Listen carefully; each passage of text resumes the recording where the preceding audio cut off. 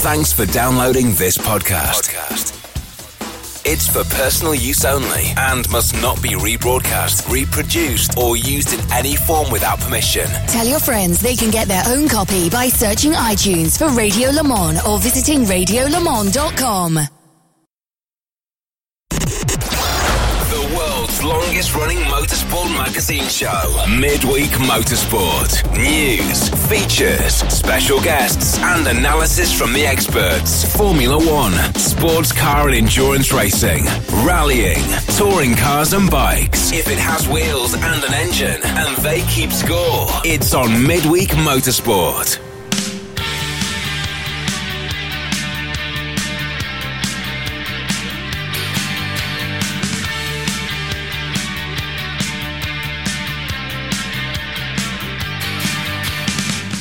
Hello everybody and welcome to a brand new season of Midweek Motorsport. Happy New Year!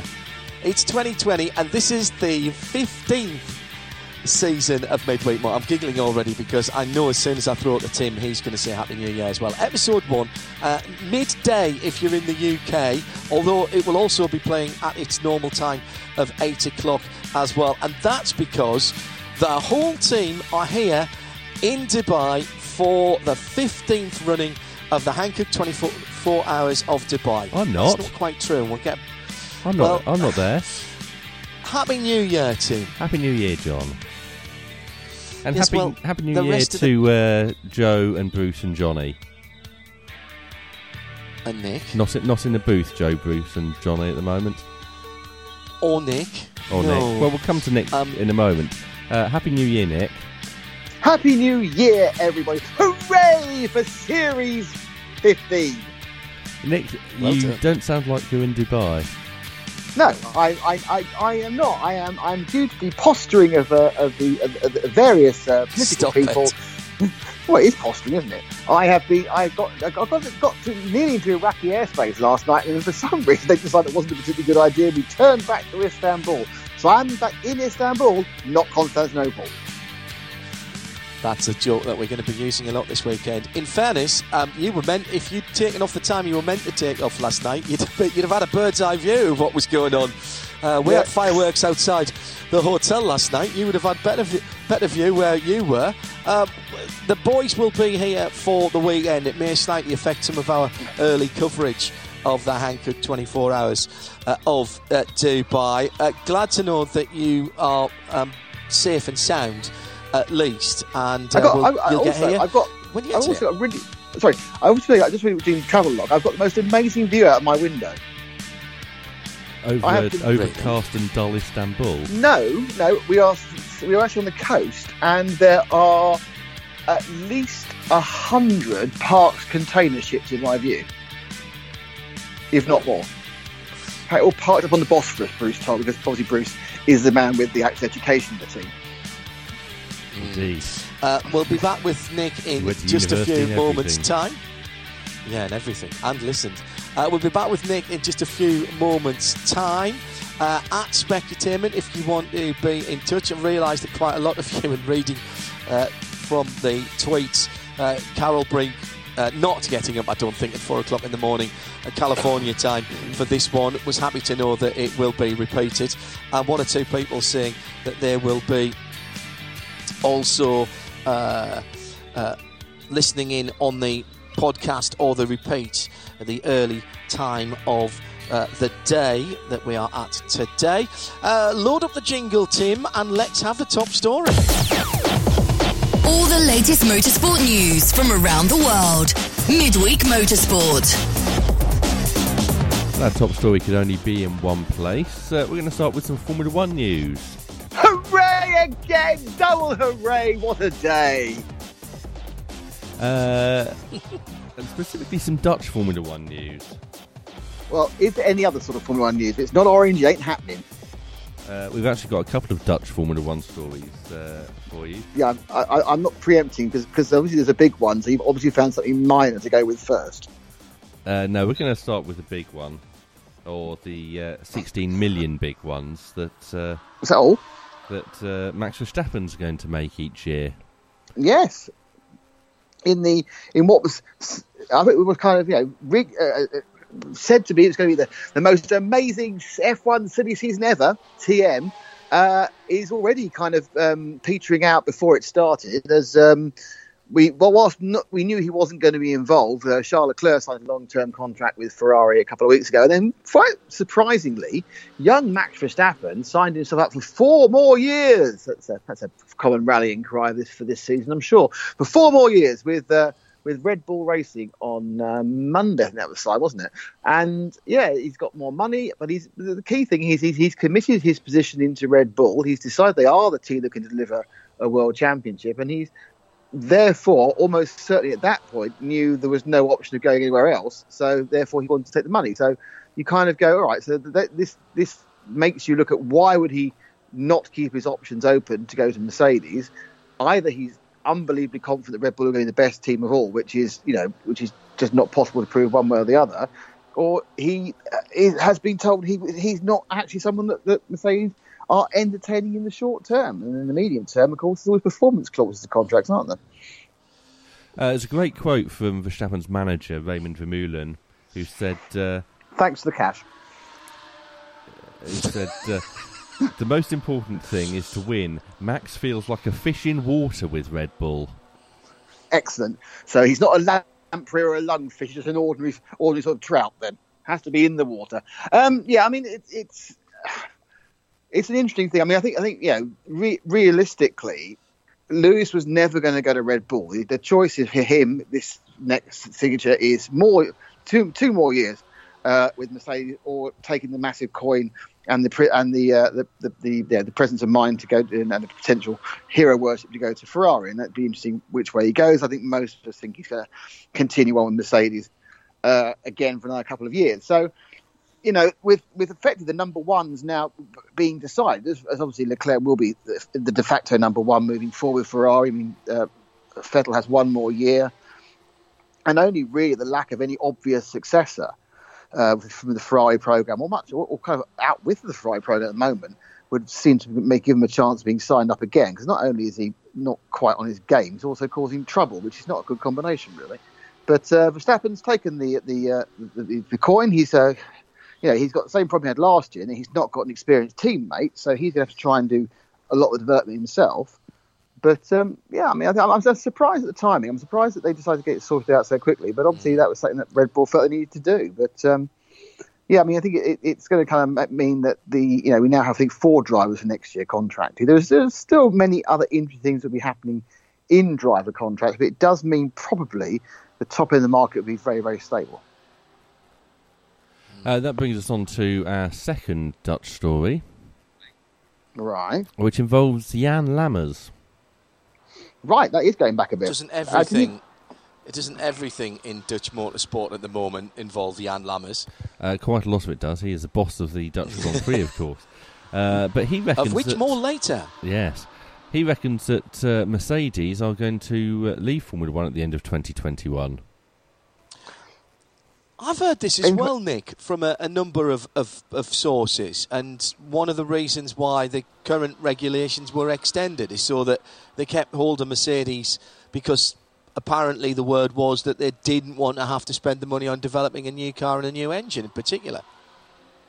Well, yeah, I mean, the engine was a kind of a group decision between all the engine manufacturers, because when no one knew was obviously going to develop, the rumours about Cosworth, when no one stepped up the plate, the 4 people who developed the engine, which of course Honda, Renault, Ferrari and Mercedes, said, well, why should we design a new one? We're quite happy with what we've got. And they went, oh, fair enough then. There's a lot of rumours certainly at the moment that Mercedes might pull out, because at the end of 2021, that means they've still made the massive investment in the new car. It is obviously a step-by-step valid, marketing decision for Mercedes. They obviously put a lot of money into the sport. Extricate themselves would be rather expensive as well, because they have over 1,000 employees. Wouldn't give much PR, and despite the amount of money they spend, it is still, when you actually work out what marketing dollars are, it is still massively good value to do F1. That's why they do it. Because and they're selling engines as well, of course, aren't they? Yeah, they get presence and coverage they never get elsewhere. You think that we made think, there's a few million less people watching in the UK, or there's 10 million more here. But it's the only global sport, global circus sport that runs every year to that level. And Mercedes are front and centre and have been, literally front of the last 6 years. And the kudos and the publicity can't be underestimated from being in the sport, and that's why they're doing it. And there's lots of conversations about what to replace it, but you go, okay, right. So Mercedes are now in Formula E, which is great, and you look at other companies in other echelons of motorsport. But if you actually want to reach the public, not just the motorsport fan, the only motorsport you can do that in is F1. It's the only one with any footprint outside people who like racing cars or cars, and it's got that zeitgeist and everything else. And obviously our station is much more of a broader church. We have to accept that in the world of the public, if you walked up a man in the street and said, "Do you know Lewis Hamilton?" or "Do you know that Mercedes are in F1?" most of them would go, "Yes." Do you know anything about Formula E? No. It may be lovely and green and super, but the return for your and they're investing much less money, but I reckon their return per dollar invested is way lower than it is in F1. It's just a massive behemoth. It should never be underestimated. And people push against it, but you can't. It is just established and enormous. And whilst Europe may be slightly falling out of love with it, the countries like India are grabbing it with both hands. Particularly given that they're through all of their euros into it, having withdrawn from DTM. We're going to try and get René de Boer, who knows all things about Dutch motorsport and touring cars. We're going to try and get him into the studio a bit later on. Mercedes managed to extricate themselves from DTM, and the huge expense of that as a national championship, because they wanted to I think, concentrate on Formula One. All right, Formula E's come along as well since then, but in spend terms, Formula E is actually a no-brainer for a manufacturer because it's so cheap in relative terms. I don't know, Nick. I've heard these rumours, but it doesn't. How long before? Let me ask you a question. Let me ask you a question, John. What has not been signed yet? Right, go on. The new Concorde. The new. And so, who does it benefit having rumours they're going to leave swirling about? Anybody who might want to have a better deal done. Yes, exactly. Well, never say never, but there's no driving reason for them to leave like there was for Toyota and Honda in the downturn and BMW as well. And walking away at this point, the problem that it's not even the case where they could sell. It's very hard just to sell Brackley to billionairecanadian.com because it is just such a large operation. Now, obviously, we've got the other thing to remember is that come 2021, we've got a cost cap. So suddenly you get F1 for $200 million less. So why would you if you're going to pull out, why would you pull out when suddenly it's got cheaper? It's... Yes. Let me throw a question at you. Daimler, the parent company, laying off 10 to 20,000 workers, albeit worldwide. The German economy, whilst not in the toilet, teetering on the very edge of the bowl of going into recession, held off going into recession officially by 0.01% or something ridiculous. Everything being looked at, and this is the key thing for me, and I'll ask you this: when does the law of diminishing returns kick in for Mercedes just winning everything? That is an interesting question, and I think that there is a point where you keep doing it. People are looking for a change. At the moment they're in a rather lovely position where they got everyone is actually interested in what they're doing because there's a chance that Lewis will break all sorts of all-time records. That does actually prick the interest of the press. That's a good point. An all-time, and he's got 3 within grasp next year, 3 big ones, but most wins, equal number of championships, and also most podiums. Most podiums he should waltz next year. So there's that interest is there. Lewis Hamilton also is again, outside of the very, very insular motorsport fan world, he is a global superstar. He's not just well known. He's not just a roistered Doyle. He's a global superstar who can push numbers. So in many ways, as long as Mercedes have Lewis Hamilton, they've got so much knock-on effect from what he does that it's and more importantly, they got kudos, they got the youth appeal and everything else. And then it is very complex, and there's always a point, and we do know this absolutely. The only team this doesn't apply to is Ferrari, but every manufacturer will eventually leave. It will always happen. They'll always go away. They may come back. And with Formula One getting cheaper again, or less expensive, we may, who knows? BMW might come back, because now it's 140 million. They obviously want to build an engine. It might mean they might come back for the next cycle of engines. But, there's that is the option that's there. Also, with can Mercedes sell a team? But I mean, if we're doing Series 20, will Mercedes be there in 5 or 6 years' time? There's so much tight with economics, and you probably think it'd be a long run, and perhaps not. But I don't see. 2021 makes no sense as a pull-out year to me. It suddenly got cheaper, and they've made all the investment in the new car. Oh no, I agree. I agree with that. But I'm looking further forward from that, and I think it's a no-brainer in the short to medium term. And the quest for records, and another great press release, that makes it a no-brainer straight away. By the way, isn't it great hearing race car engines in the background in the early part of the year? But I'm looking beyond that. I'm looking further beyond that. And what happens, for example, let's say that Hamilton stays with them.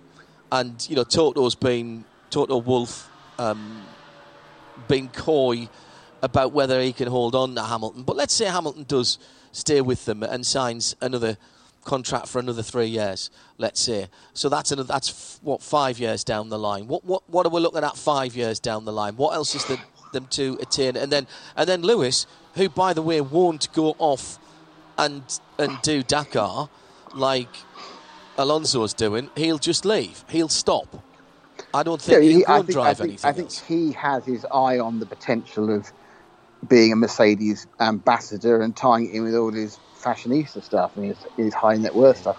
And you're right, because the longer he stays, the harder it is for him to leave and establish himself with another manufacturer, even if it's Ferrari. He'd go to Ferrari. You and I have talked about this before, but the longer he stays with Mercedes-Benz, the less time he's got to be good at another manufacturer. It's that, we were talking about Marc Marquez. Declan and I were talking about this with Marc Marquez going to KTM to prove to everybody who had a doubt about his talent, listen, I can do it. It's not just about the bike, it is about me. Lewis, I think, would go and do the same at Ferrari. But the window of that happening and getting Ferrari, and you know how long it takes to turn Ferrari around and get them to work, and the window for that is getting smaller and smaller for Lewis, isn't it? Yeah, I mean, if he doesn't go at the end of this year, it's not going to happen, because if he signs again, he'll sign for 2 more years. That'll take him to being 37. You're not going to start your career at Ferrari at 37, especially when you've got Charles Leclerc established there for 3-4 years. So money talks, ambition talks, but it's such a good fit for Lewis. You kind of think, why would he want to leave? Because do you actually need to run for Ferrari? I mean, that's the point. Yeah, I mean, I think. It's a really interesting point about how manufacturers move in and move out, and I'm trying to remember where the next engine cycle is. I can't remember whether they've got another. This is going to 2025 or 2024 before they look at the engines again, with the idea, I think, of making them simpler. But who knows? You dehybridize, and of course that's going to move away from the zeitgeist of everything has to be hybrid and electric, which I personally think for F1 is a ridiculous idea. But hey, what do I know? You're listening to Midweek Motorsport. Tim Gray is up in London. I'm John Hindhaugh. I'm in our salubrious booth overlooking the Dubai Autodrome. And Nick Damon should be sitting in that chair there that I'm pointing at, which is not radio. 2 feet away from me. It's working for me, though. Why is he not in that chair? Because he's in Istanbul, not Constantinople. And if you were with us at the top of the show, you'll know why. Hello to Brodie, who's not listening tonight. He's busy at work in this early part of the programme. Oh, we've got an exclusive coming up, by the way, for our big interview as well, with some news that broke about an hour ago. We'll get to that. Some GT news that broke about an hour ago. We'll get to that in a little while. Brody's going to be listening to the podcast driving from Calais to Geneva on Friday, and he says, can I be the last to wish you all a Happy New Year? Oh, no. Tim. No, Weeks Tim always has to be the weeks last. of Happy New Year to go. Yes. Weeks. Absolutely. Where would you like to go next, Tim? Who's not leaving Formula One for a while? Jeez, all sorts of people. I don't know. You're going to have to be a little more specific than that. It could be anybody. It could be the caterer for Haas, for all I know. Is it Gene Which Haas team moaning boss? again? Team boss?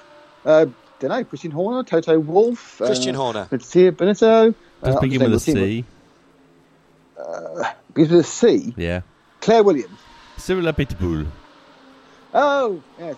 Basically, Claire Williams and Cyril Abiteboul, both the ones who should leave. But let's keep going. Cyril Abiteboul says he's not going to leave the Renault Formula One team until they start winning again. No, until he's pushed. No, until they start winning again is his line. Really? Right. Does anybody else think he's definitely outlived his ability to be a decent team principal? And how he must have the most Teflon-coated body in the world, because nothing seems to stick with him. He was singly unsuccessful developing the engine and even more unsuccessful running the team. So, lovely guy, but professionally, nah. I'm not just French, he said. I'm from southern France, and I'm extremely emotional. I take things seriously. I love racing, but I struggle to live with the fact we're losing every weekend, and that's a fact. Even though we're progressing, we're losing every single weekend. Number 2 is the first of the losers. Well, give someone else the job who might be able to do it better than you. I need to learn to lose, but I don't want to lose sight of the fact that I want to win, and that appetite for winning is growing with these years of not winning. Well, yeah, whatever. I've heard there's a very, very good French executive who's suddenly become free. He is stuck in Lebanon, but apart from that... Yes. But video conferencing can achieve an awful lot now, Nick. Can't certainly it? can. As can fitting into a large musical case, apparently. yes. Say hello, wave It goodbye. was a flight case. Very good. It was, very good. It was a flight case for sound equipment, actually. Double bass. No. Yes, it was. Flight case for sound equipment. It was a Seen double the bass. pictures? I've seen the picture as well. Now, let's have a picture off on the radio.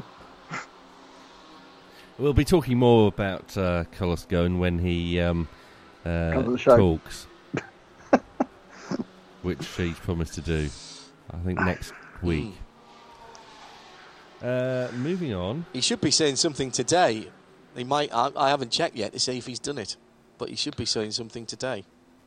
Really? He's not going to be top of the news cycle. He might put it off for a bit. Which Formula One That's a fair driver point. is bored with Instagram? Bored with Instagram? Yes. Oh, right, okay. I'm going to just pluck a name out of the sky, George Russell. It's Kevin Magnussen. I didn't know Kevin Magnussen's on Instagram. Kevin Magnussen had a person who did Instagram for him. Right. Up until Suzuka, when he decided that he was going to take it over himself and started doing his own Instagram. And fans immediately noticed a sudden change in style and tone on his Instagram posts. It's slightly more confrontational. Kevin said, I took it over and started writing them myself, but I already think it's boring, so I've given it back again. I could see that the fans sensed that it was suddenly me, so I'll try to stay a little involved, even though it's boring and takes lots of focus. But I don't want to have that app on my phone. Jeez, it's a tough life, isn't it? Yeah. Which driver might be wishing that he didn't have that app on his phone? Could be any of them. I'm going to just... Lando Norris. He wants Lando Norris is correct. He correct. wants more yes. sensible, doesn't he? He wants more sensible this year. What did he put on Instagram yesterday? I shudder to think. He might have leaked the livery for this year's McLaren. He might have. Is it orange? Or is he it orange did. by any chance? It is orange. I mean, the picture is of an Indy car. Right. But it is in an orange livery with McLaren Formula 1 sponsors on it.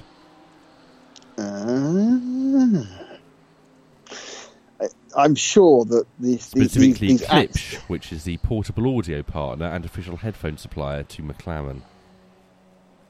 So this has worked out rather well now because they've got extra mentions. We've talked about them. So I'm always very wary of these. Oh no, I've leaked it by accident. Oh dear, what naughty me. Yeah, no, you just got yourself some free publicity in a quiet week.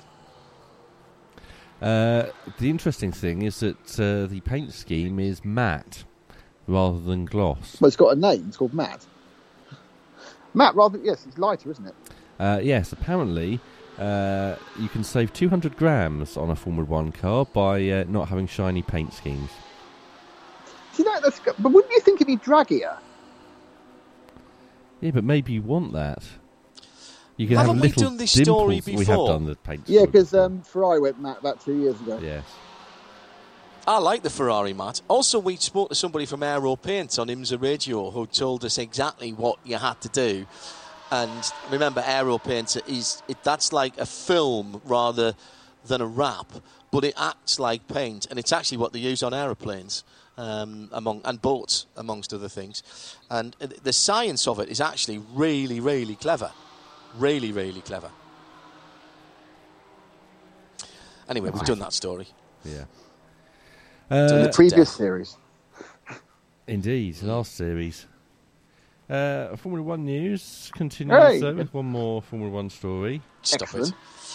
And this is Jamie Chadwick. Yes.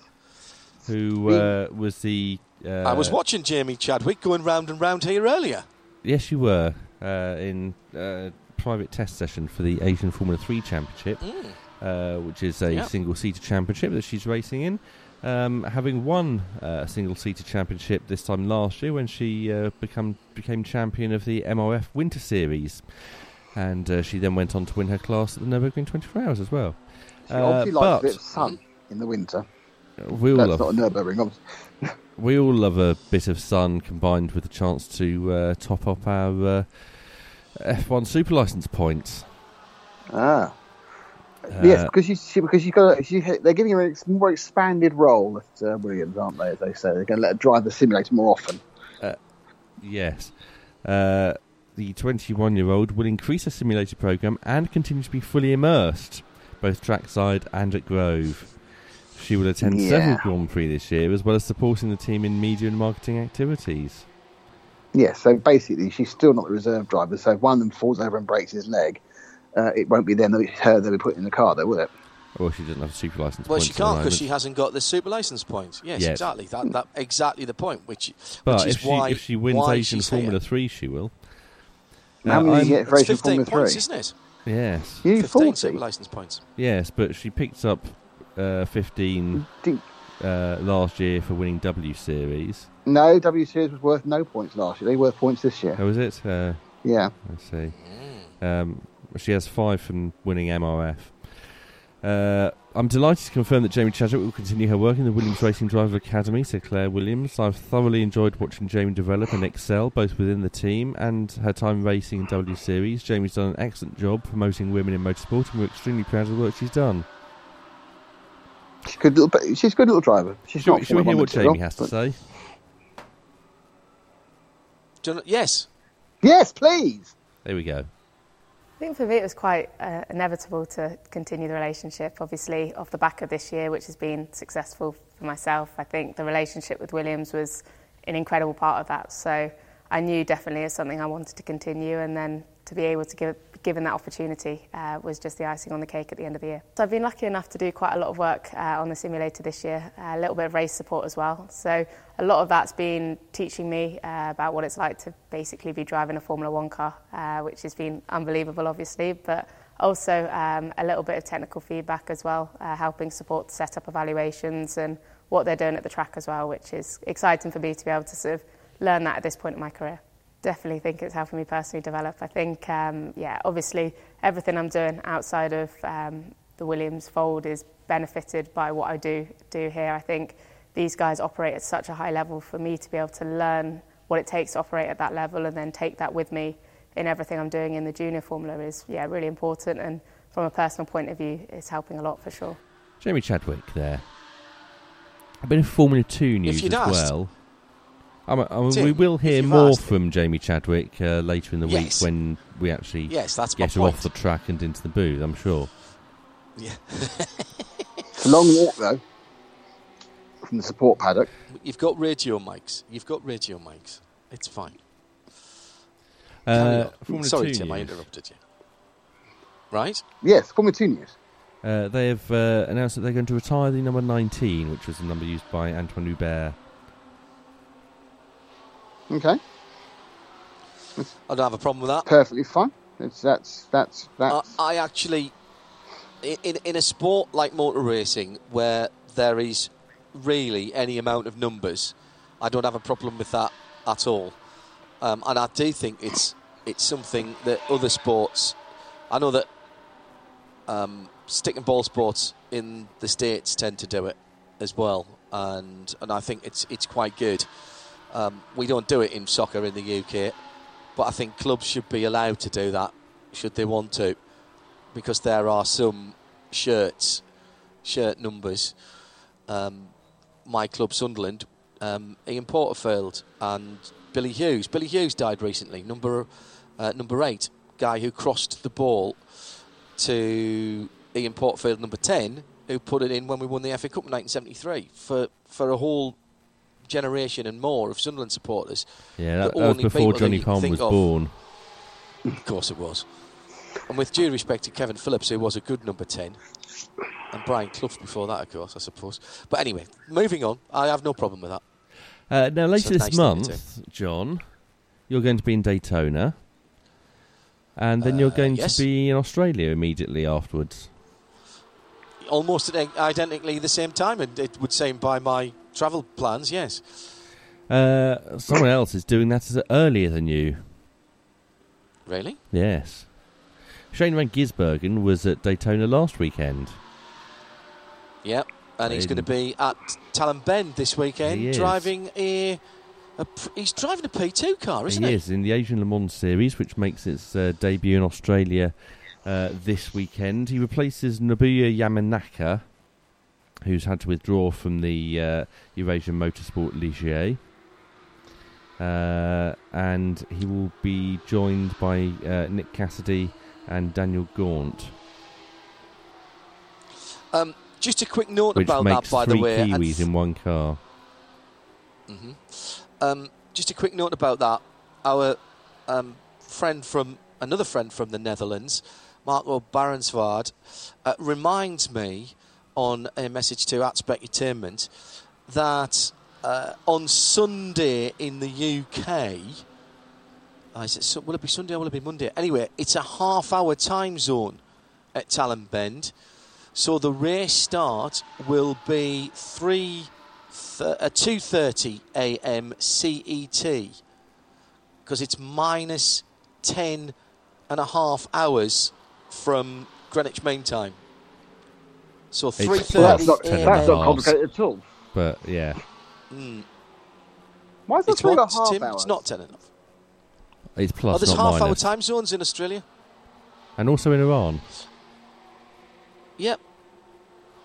Yes, we are. The UK GMT is 10.5 back. So when you're doing those calculations, there is a half hour there. It's very odd when you're listening to the radio driving through Australia, if you do a long journey, and somebody comes on and says, right, it's just after, whatever hour it is, it's 2 minutes past 10, or 9:32, or 11:02, and you go, what? Hang on, what? Well, it's when they go to the half hours. But anyway, it's a half hour. So he's down there. That's SVG, who will be at the Liquid Molly Bathurst 12 hours, as will Craig Lowndes. Hang on, as I haven't well. finished But I this don't story think that's... yet. All right, go ahead. Yamanaka said, obviously I'm really disappointed to not be driving myself this weekend, but I'm very excited that the Team New Zealand car can have 3 New Zealand drivers in my absence. New Zealand's a very important place for me personally, and as well as my business. I'm proud to have these amazing Kiwi drivers in my car. Good. Shane van Gisbergen obviously was the winner of the first ever V8 Supercar race at the Bend. Was he? Yes. Yeah. Shane van Gisbergen. Go ahead. Shane van Gisbergen and I have had a conversation over chat when he was watching the Neo one year. Oh, really? It's Narcia. Good lad. Go. It is his prototype debut, though. Yeah, he's establishing himself pretty handily as an international GT and endurance racer. I think it's a really interesting move for him to jump into the prototype car. I think it's a smart move from him. He is an aggressive driver. He's going to love the downforce. He's going to love the commitment required. He's going to love that it's got no ABS. He's going to pick it up and throw it at every corner, and it's going to be spectacular with a capital SVG. I think it's very good for him. Moving on. We'll talk a little bit more about someone else who was at Daytona last weekend in the second hour of the show, because there's some exciting news from that person. But let's move on to... and by the way, while we're talking about Australian news, we're going to have Craig. We're going to have Richard. Richard Creel on the show next week to give us an update on the Bathurst 12 Hours. By then, a lot more of the driver announcements, including which car Craig Lowndes will be in, because there's so much speculation about where Lowndes is going to go and which car it's going to be in. It's funny watching it unfold. I'm pretty certain there's an announcement imminent on that, but we'll get Krillsy to wrap all that up. How many different next cars week could you race in during that race, based on minimum, maximum driving times? Don't know. And we've got some more sports car news as well coming up. Or shall we leave that till next week when we've got Shea? No, we'll do it in the second hour. All right, okay. We'll move on to Dakar now, which is not in Dakar. In fact, it's not that far away from you, not John. This year. No, it's not. Just across the border. In Saudi Arabia. It started in Saudi Arabia, didn't it? Indeed. And day 3 was yesterday, and we had our third new leader at the end of yesterday, and that was Carlos Sainz, the man who's won the rally twice before. That's senior, of course. Yes. Father of. Yes. The former squash champion and rally driver. He finished stage 3 ahead of Nasser Al-Attiyah. He made up some ridiculous amount of time, didn't he? He was 5 minutes plus down because he had a bit of a mare on day 1 or 2. I can't remember which it was, and he's come back really well. Yes. And turned a 5 minute deficit or 5 minute loss of time at least. Lead. Yeah, and Nasser Al-Attiyah has gone up into second now, hasn't he? Yes. It was an interesting stage yesterday because the first half was all pretty much flat, and the second half was all in the mountains. It generally speaking, from what I've seen and heard, Ben Constangiris is out there, and I've been watching what he's been posting. But it seems like after quite controversial that the whole event was going to go to Saudi Arabia. Anything going on in Saudi Arabia is controversial at the moment. They're using sport in a very interesting way, aren't they? With their to sort of overcome their political issues, cultural issues, and cultural, and human rights issues, and so it's been quite controversial. However, that said, the event itself and the competition itself, it appears the competitors have been, pretty fulsome in their praise so far. Early days, of course. Jakob Unpronounceable was third. Oh, good. I like him. And you would just make something up, Nick. Fernando Alonso was fifth. But he lost Fernando about 2 hours doing his own work, didn't he? He was a quick fit fitter, wasn't he? Yes. Not so easy to tell you who's leading in the bikes on the Dakar, though, because they had some issues with their GPS, Nick.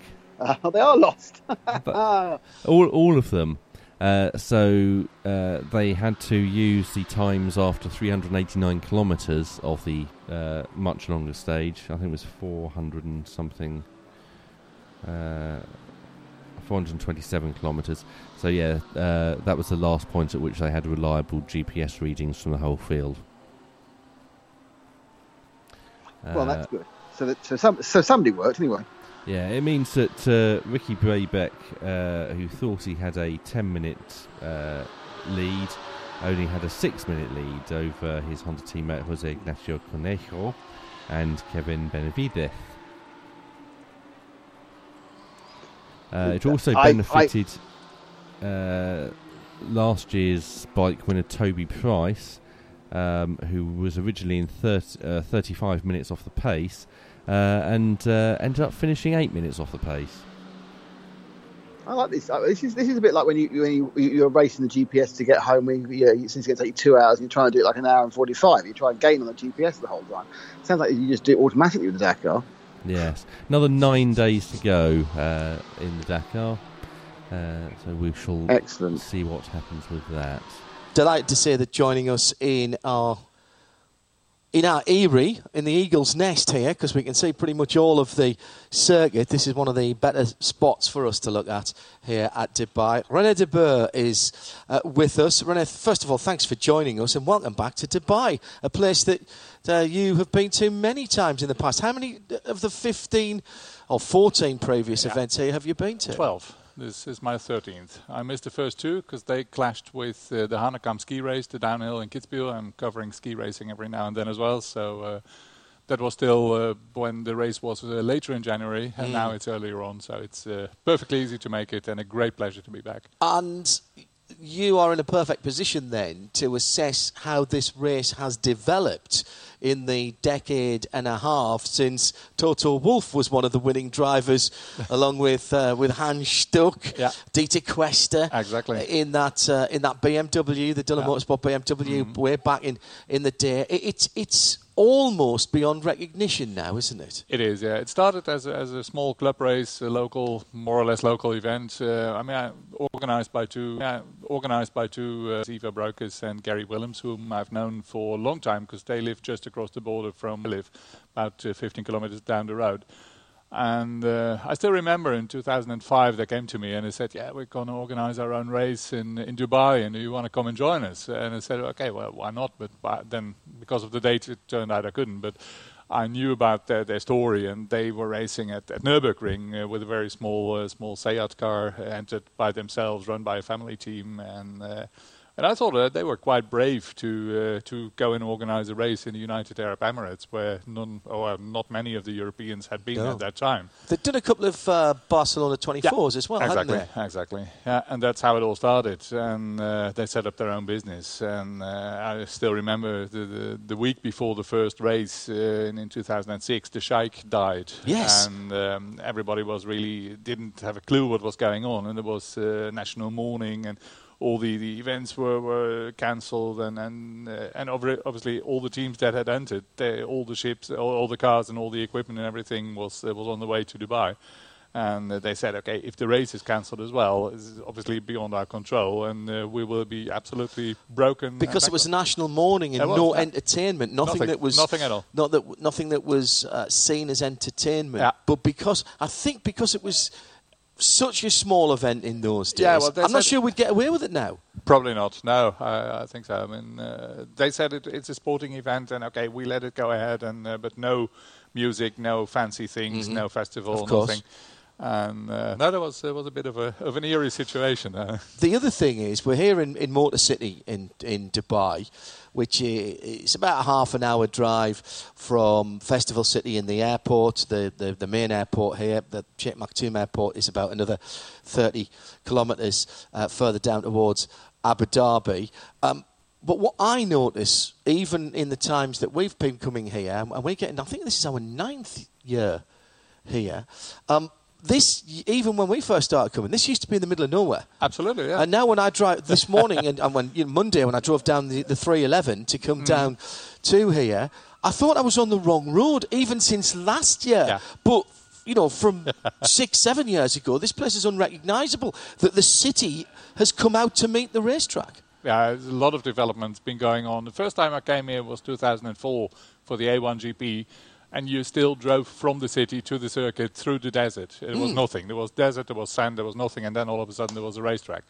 And now when you see it, you don't leave the city anymore. So much development has been going on, a lot of new hotels, shopping malls, everything. Another great effort from Creventic to get this, which is their Blue Riband event, of course, together for this year, and a calendar for 2020 that shows a couple of returning events. But really, again, that just underlines how far Creventic and the Hankook 24-hour series have come in 15 years. Absolutely. No, it's a good development. I mean, it's still, you see the trend towards bigger cars, more GT3 cars, less of the, I mean, back in the day, the first races, you had Renault Clios and Minis and really, really small cars. You don't see these anymore. No. I mean, the smallest is a BMW 240, which still is quite powerful. And it's a trend. And sometimes it's a bit worrying. They say, okay, how professional do we want it to be and do we allow it to be? Good because point. the focus is still very much on the amateur and club races. And that's what it's always been like. And it's really the aim of Creventic to keep it that way. What I've seen as well, and I went to more of these events than I have done in a couple of years last season, but the tracks that these events take place at, here has been a constant. Some of the others have changed around. Last year I went to Mugello and Brno, both tracks I'd never been to before, and for me, to go to a new place is quite unusual nowadays, and I enjoyed both of them. Very much it seems that Gary and Ivo at Creventic are listening to their paddock, the gentleman drivers who say, I'd quite like to go and race, for example, this year, off to Monza this year. And I can understand why gentleman drivers in particular, that would be on my bucket list of places to drive. No, sure. I mean, it's they listen to the people and what they want, and it's nice to go racing, but it's even better to go racing in a place that's nice, where you could take your family maybe just for a weekend or whatever, and I mean, you don't, without any insult or something, you don't take people to Croft or to Rockingham for a weekend off. I mean, and this is much better, like Dubai, like Barcelona, like Mugello, like Monza, as you say. It's nice venues, iconic tracks, and nice facilities. It's a very exciting time for Dutch motorsport, for everything that is orange and comes from the Netherlands. We've been talking about Creventic for the last 15 years. Particularly in the last few years with the arrival on the Formula One scene of a Dutch driver for people to get behind in, Max Verstappen. Dutch Grand Prix back. Absolutely, yeah. Zandvoort. Yeah. Work has been going on there. What do you know about that? Loads of work. I was there only 2 weeks ago, and it's amazing to see how much is going on. I mean, it all obviously has to be ready by the end of February, which is the plan. And then the build-up will start, and the race, the Formula One race, will be taking place on the 3rd of May.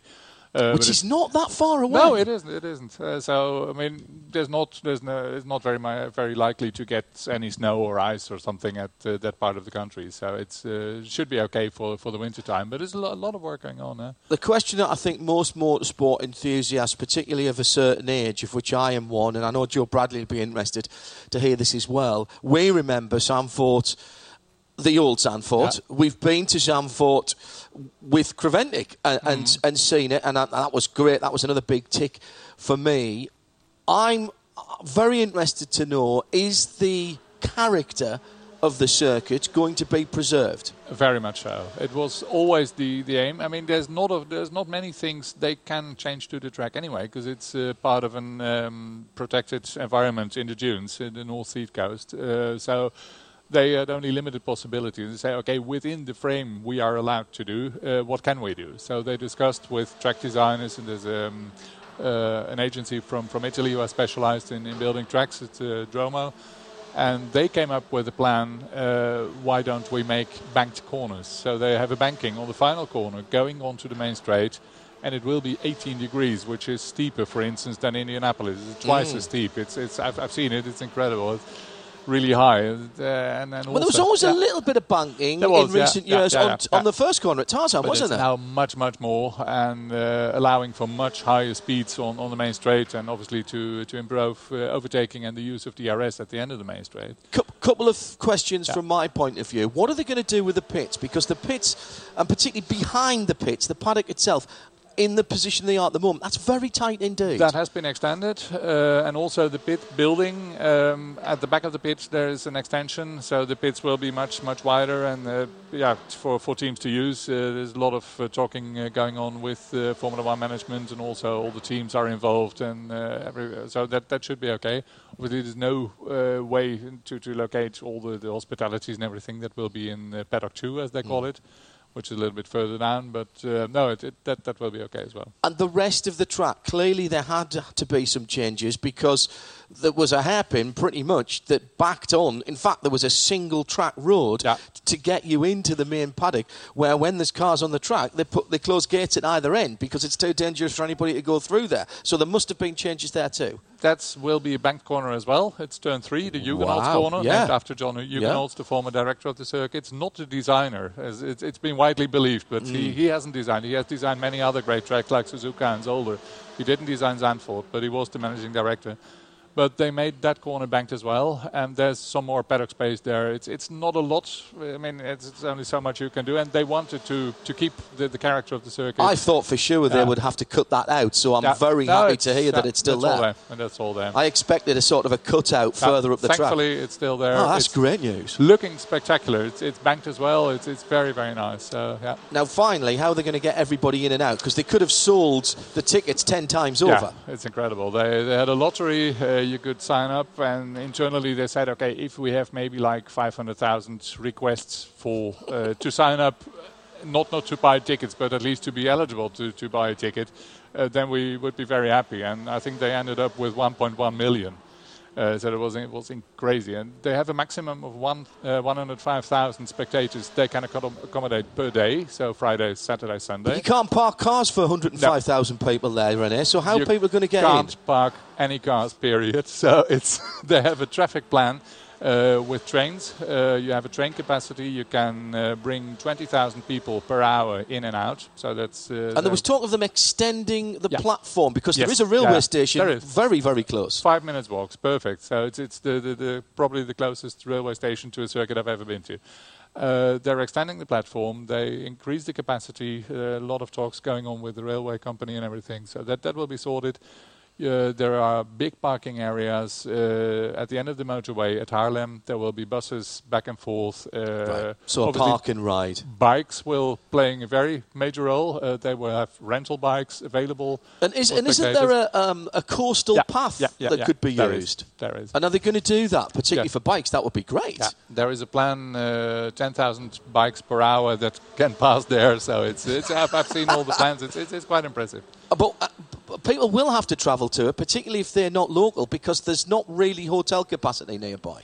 Well, there is, but it's obviously all occupied, and everybody who has any space available, whatever it is, it can be a shed, it can be whatever, spare bedroom. There's a caravan site next door, isn't there? Yeah, but that's sold out. Everything is sold out. No bed to be had within the whole area, I think, for the weekend. But well, I'm delighted to hear. I hope. I mean, the simulations I've seen look spectacular. I hope it races as well. I think qualifying will be very spectacular. I'll be interested to see if there is passing there. But it's really big news, this for motorsport in the Netherlands, and with Max signing an extension to his contract as well. It's top story national news, isn't it? It is, absolutely. Yeah. It's like Michael Schumacher in Germany in the best of his days, and like Mansell or the great days in the UK. And it's something, obviously, it's sometimes people don't understand, foreigners, non-Dutch people, and they say, why is there so much fuzz about it, and why is everybody talking about it? It's the very first Dutch driver ever in contention for podium finishes or race wins or maybe even a championship, and that's why it's so big. And has that then moved motorsport, and in particular Formula One, much more into the public consciousness, the general public consciousness, rather than just the cognoscenti? Yeah, no, absolutely. all the daily newspapers, the 5 of them, they send reporters to every Grand Prix. You have radio coverage, you have TV coverage, everything. It's incredible. And it's nothing been there like ever before. And you're going, of course, why couldn't this happen 20 years ago when you were getting started? Yeah, but I'm more into endurance racing and club racing and touring cars and Formula 3 and everything. That's okay. It's my business. It's my little sliver. Let's finish with you talking, and it's Rennie de Boer here on Midweek Motorsport. First of a new series here, Series 15. Can you believe that? Episode 1 from Dubai here, Midday Motorsport in the UK. Let's talk about DTM. Yeah, DTM going through transition into the new formula now with the new engines. The brave new era. Gerhard Berger's done a pretty good job actually in pulling things together. Aston Martin's sort of in as a brand, certainly an Aston Martin-shaped car in there, but all is not happy at Aston Martin and with that team, particularly with their engine suppliers. Yeah, exactly. They've last year HWA, the company that formerly developed and run the Mercedes works team in the DTM, they've developed the Aston Martins for our motorsport. But they've terminated the contract at the end of last year, but our motorsport are adamant they will be on the grid for this year. They will have a new partner to build the cars, to run the cars, and they say they will be fine. So no announcement yet, but I'm pretty confident. It looks good, and it's great to have a brand like Aston Martin racing in DTM. Obviously, they haven't. So Aston have sort of been a bit lukewarm about it. They've licensed the shape of the car, but they're not really saying it's Aston Martin racing. They're not really getting behind it and having huge hospitality and road cars and stuff like that there. No, but because that is the essence of DTM. I've been to DTM and it's extraordinary. It is. No, the level of marketing and promotion and involvement by the manufacturers is huge. Aston Martin, their works program obviously is in WEC and GT racing. That's their core business, and understandably, but Andy Palmer has been to 2 DTM rounds. He was at the opening round at Hockenheim. He was at Nürburgring all weekend. And we spoke at length at Nürburgring. We had a very pleasant dinner on Thursday. And we spoke until well into the night, all racing stories. And he loves DTM. I mean, you've known him for a long time. He's a racer at heart. He loves DTM. He likes the series, the action. And obviously he likes to have the brand there. And if there's a company like our Motorsport who've been instrumental in the development and the running of the Valkyrie, the hypercar. They sell a lot of Aston Martins in Switzerland, where there's obviously good potential of very well-to-do clients and potential clients. So it's important for them from a business perspective as well. What about the other manufacturers? Audi haven't announced their drivers yet, but they've indicated more than once that there won't be too many changes. So I see all the 6 work drivers. Still committed to DTM when they've been, let's be honest, lukewarm at best at some of their other programs, including some of the customer programs, winding up, not building any more R3 TCR, RS3 TCR cars, still supporting the GT2, GT3, GT4 customers, but that's all customer racing. That's customer racing. I mean, it's some internal politics that have been going on within the Volkswagen Group with 3 brands involved in TCR, with Volkswagen, Seat or Cupra and Audi. So that's some internal politics. And that's going to just be Cupra from now on. VW and Audi, they were all on the same platform. And I believe they were all built by Seat Sport, but by Cupra. All of the different shapes are on the same platform. So that's going to just be one. Yes, that is. And now Audi is still very much committed to DTM, which is their works program. And they said, okay, it's the way we're behind it. It's very important for the dealers to be able to invite their customers to race events, especially in Germany. Yes. But also importers like in Italy or in the UK or in the Netherlands. And the activation is good there. So. Similar story with BMW to a certain respect. You know, they've got out of their WEC program, although still racing in IMSA with the GT Le Mans, GT E cars, but they're still in DTM as well. And I mean, it's an expensive series to be in. I'll come on to that in a moment. But if you haven't been to one in Germany, you've not seen what a big national series can be like, because it doesn't look like a national series. It looks like a world championship. It does, absolutely, So it's still important for BMW. Yeah, very much so as well. I mean, it's they're only, let's still call it national, although it's for BMW. One of the reasons why they came back after 25 years in 2012 was the perspective of an internationalization, the collaboration with the Japanese on the Super GT. They have a common set of regulations between DTM and Super GT. So that's also one of the key items. And that's a perfect segue into what I was going to talk about next. Class 1 touring cars is what people talk about. I saw the first demo when some of the Japanese cars came over at Hockenheim. Yeah. And I was blown away. That was the first time I'd seen them. They were spitting flames, a metre and a half long. I knew they turned everything up, and it was noisy. It was fantastic. It was everything to see as a motorsport enthusiast. We're edging towards that. The momentum is beginning to build. It's not quick enough for some people, but this is not going to happen overnight, is what I think, René. And I'd be interested on your take on this. There's going to be at least a couple of races where they combine. Are we moving towards something that could look a bit more international, a bit more global? I think so. There will still be a national series in Japan. There will still be a national series in Germany, but with rounds this year in Russia, in the UK, in the Netherlands, in Italy. So it's back in the UK, fairly international. And Belgium, not to forget the opening round at Zolder, which is the continuation of a very long tradition in the 1980s and 90s. So it's nice to see them back. But I think the plan is there was a very successful trial event at Fuji in November. It was fantastic to have 7 DTM cars and the full field of GT500 cars from Japanese GTs. That was perfect. And I think the plan is, I mean, they're still discussing how to do it and where to do it. But the plan is to have at least one of races like this every year, if not 2. So maybe one in Europe, one in Japan, or alternating.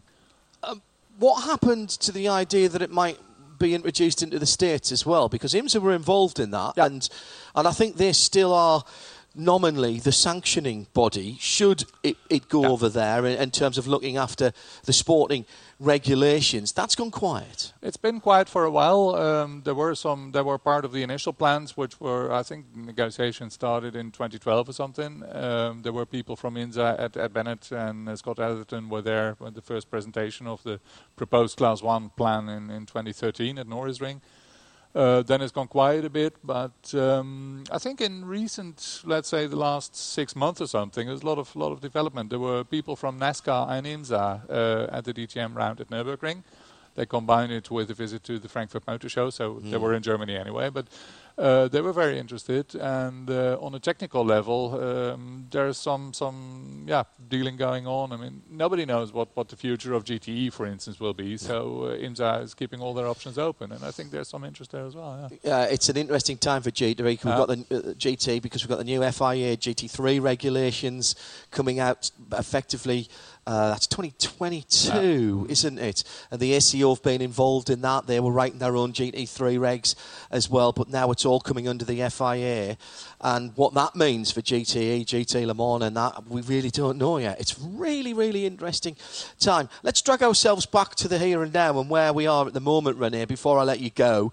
And this weekend, cracking entry of GT3 cars. We expect to see one of the GT3 cars win here from the top category. A little bit of change in nomenclature as far as Creventic is going to make things a little bit more standardised in the international thing. So we are talking about GT3s and not SP this and A6 and all of that sort of thing. And I think that's quite sensible. Yeah. I think that brings that into line.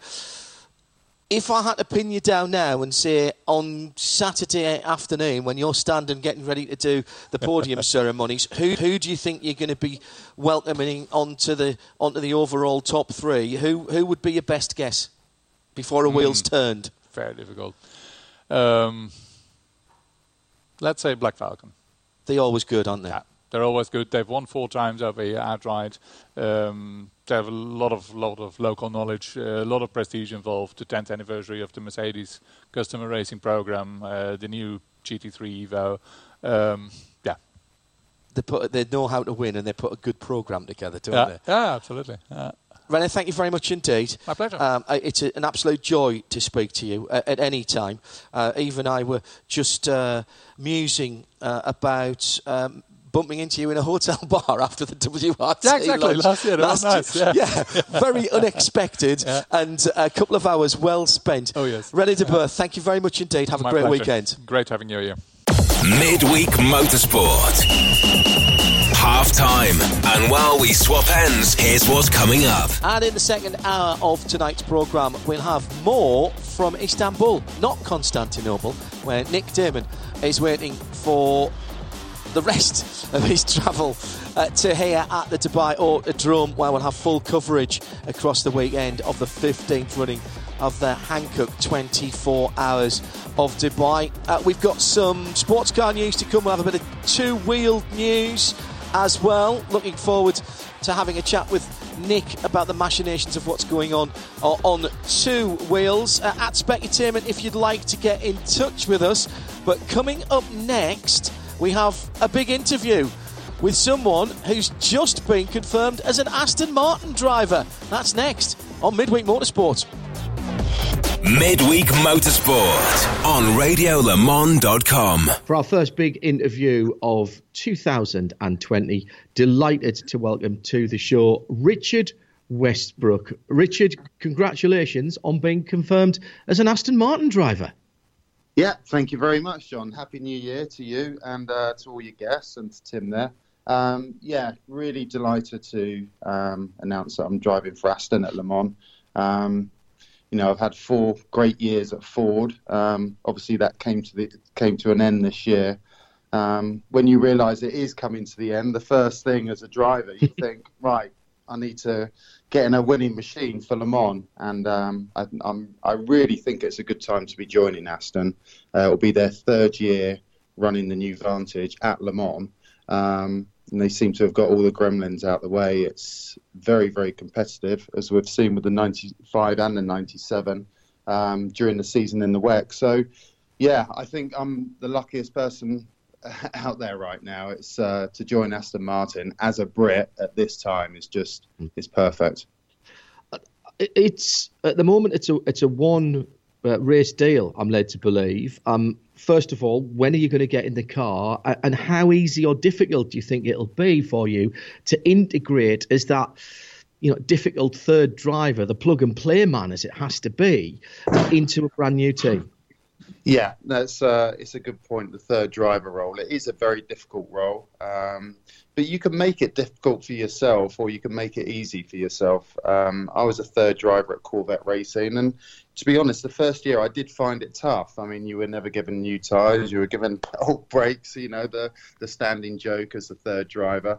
But you've just got to bite your lip and get on with it and drive the thing. I had 4 years with Scott Dixon as the third driver at Chip Ganassi, and he just was mentally perfect for it. So I learned a lot from Scott how to deal with that third driver role, and it is a mental thing. You have to get your head around it, and like I said, just get on, learn as quick as you can, and get the job done. It's a category that I know extremely well. It's a track that I know extremely well, and it's a tyre that I know extremely well. So it's really just a case of getting used to the car. I actually drove the GT3 version a couple of weeks ago, and it's not too dissimilar to the GTE car. It's a similar chassis, obviously, but there's a lot of different variables on the car, being a different category. But yeah, essentially it's the same car, and I had a really good feeling, really positive. The aero's really strong on it, and the engine delivery was really good as well.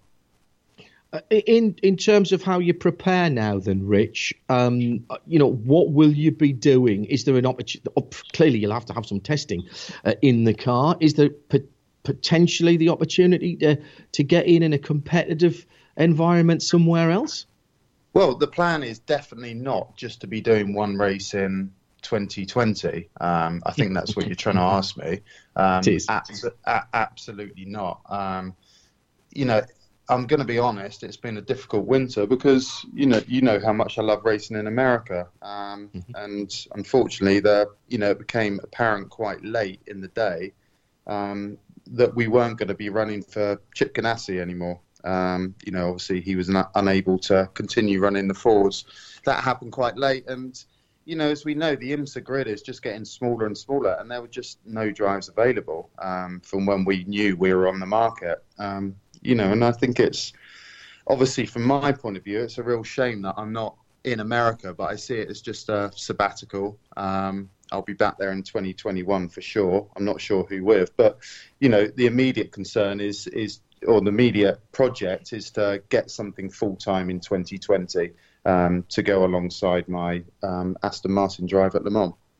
It doesn't help, does it, that the two of the biggest championships, being IMSA and the FIA WEC, have completely different calendars now, with the WEC having this football season or the school year type calendar that starts in September and runs through to June, whereas IMSA and most of the other major championships outside of the Asian Le Mans series, certainly, they all run within a calendar year. That must cause some difficulty as well for someone who found themselves unexpectedly on the driver market.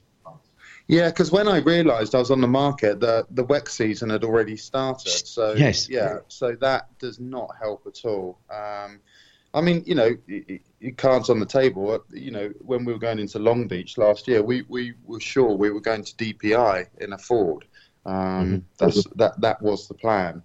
And then that stopped, and then there was a chance of keeping the Ford GT going, and that obviously fell by the wayside. So, and when that did fall by the wayside, like I said, the WEC season had started, so there's no opportunity there. But, focusing on the good stuff, I've got this Aston Martin drive for Le Mans, which is the number one priority, to get a competitive drive in a factory car at Le Mans. And I managed to secure that, which I'm really, really happy about. Now, the next priority is to, have a championship, whether it's in Europe, in Asia, or somewhere else, God knows where. That's what I'm working on now, and hopefully I'll have some good news on that in the next couple of weeks. People may have forgotten this about you, but you've done a bit of prototype racing in your time. So and you were pretty darn good at it as well. Nearly said something I shouldn't have there. I take it you would consider that as well, particularly if it meant getting back into IMSA competition. Yeah, I mean, the focus when the Ford thing ended, the focus was to get into a DPI, and I was very close to a deal in October. Unfortunately, that fell through, and I was pretty sure that was going to happen, and that would have been in a way going back home. But when I came back to GT racing, that was definitely coming back home. But yeah, I did have 4 or 5 years in prototypes in America, and I'll always regard that 2015 season when we, with Spirit of Daytona Racing, underfunded team against the big boys, we went into the last round with a 5-point lead in the championship going into Petit Le Mans, and yeah, we didn't quite pull it off, but what we achieved that year, no one else has ever come close against the big boys. So really, really proud of that, and it would be great to go back to prototypes. Let's take you back to the good news, as you've rightly said, getting involved with Aston Martin Racing, another another factory team to tick off and put that on your resume. And that means you get a nice new race suit as well. As a Brit driving for a British team and such a team as Aston Martin, such a brand as Aston Martin, is there a little extra frisson of excitement for that, Rich? Yes, there is. Especially Aston Martin. It's worldwide. It's everyone's favourite brand. But for a Brit, it makes me feel very, very proud.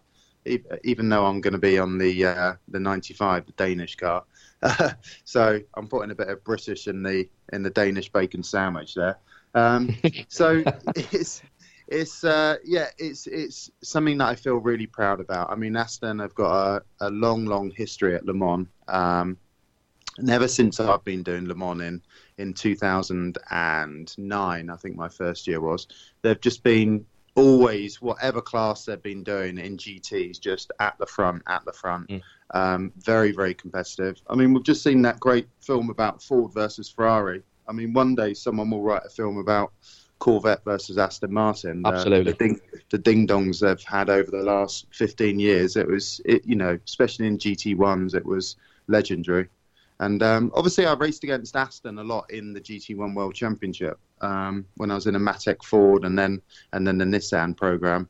And I always remember them just being, very, very clinical in the way they went about their work and getting the job done and executing very well. So, yeah, really happy to be joining them. Talking about those GT1 days, we look back at them, at those cars now and those days, and with starry eyes in some respects. But I've got to say, you've driven the latest version of GTE in that Ford. You're about to get your backside into the new Aston as well. My goodness me, these new machines, I mean, they're lapping as quick, if not quicker, as what we thought were the ultimate iteration of GT cars. Yeah, but we're completely underpowered. I mean, they should give us 200 horsepower more and make the cars lighter and put a bigger wing on it and go to carbon brakes, which would be very, very simple. And you see the lap times just get crazy. And it's, more than achievable. I really don't understand why we don't do it. Because if the original GT1 class was still out there, the way it would have evolved lap time wise, that would be the top class now. Yes. So it's a real shame that we don't have that, because I think one day everyone would love, for a GT to be running at the front of the grid like it was in the mid-90s.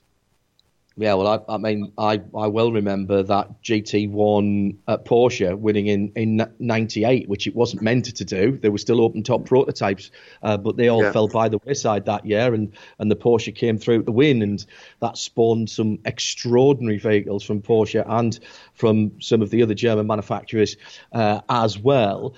Talking about that, Rich, what's your thinking then on hypercar? We know that it's coming.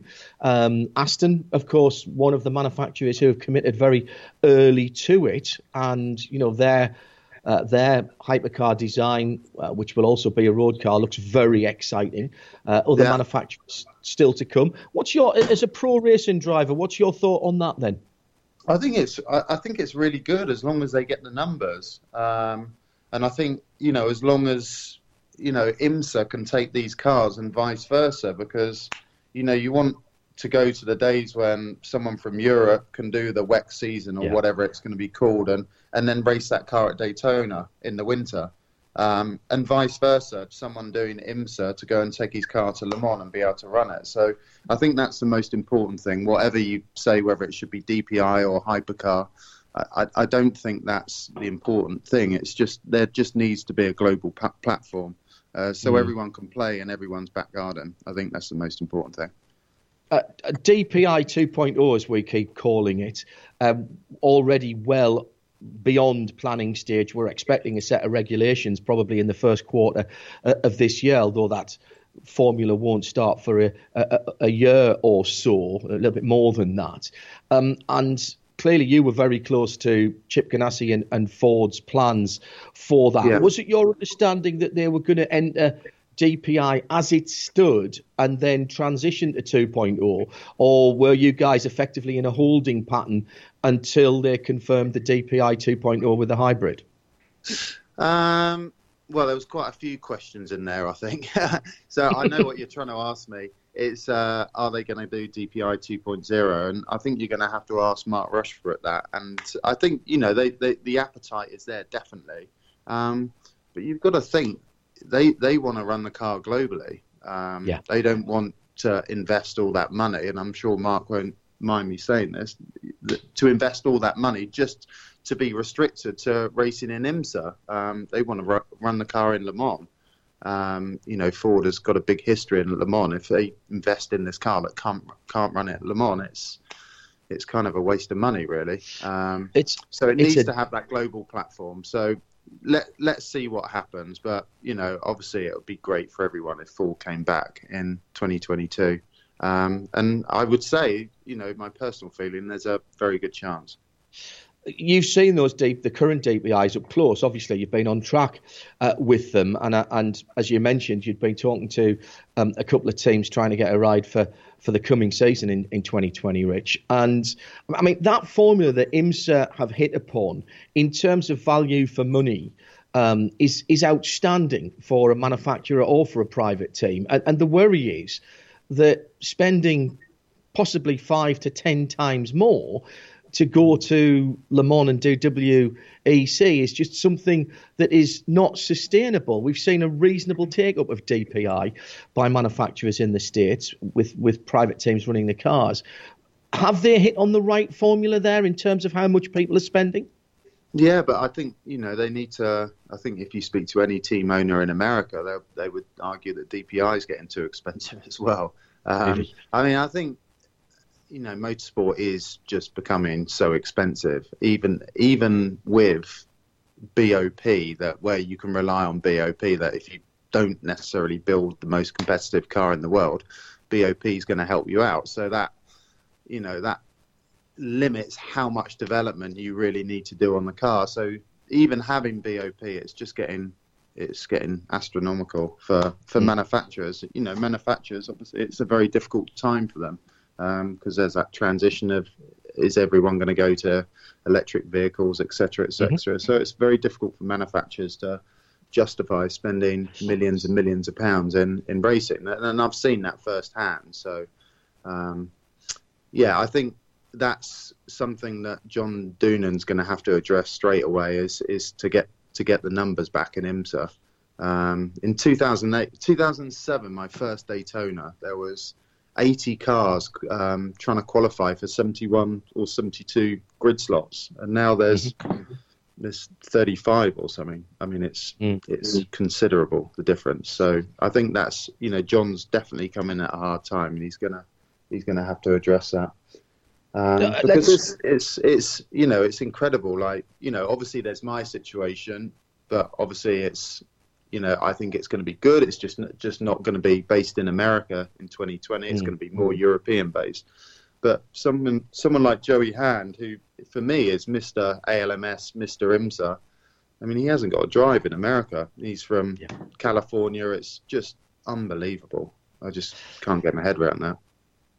Let's finish off with you, and obviously this cracking news of the third driver in the 95, the Daintrian at Le Mans. Harry Tinknell is going to be the other third driver in the pro cars. Obviously, you and he have raced on the same tracks together. That's two solid choices there. What else are you going to do, though, Rich? You said, it's not going to be a one-off as far as you're concerned in racing. Does that mean you would look to GT3? Might we see you in VLN at the Nürburgring? Where are you looking, and where do you think the opportunities are in this difficult time?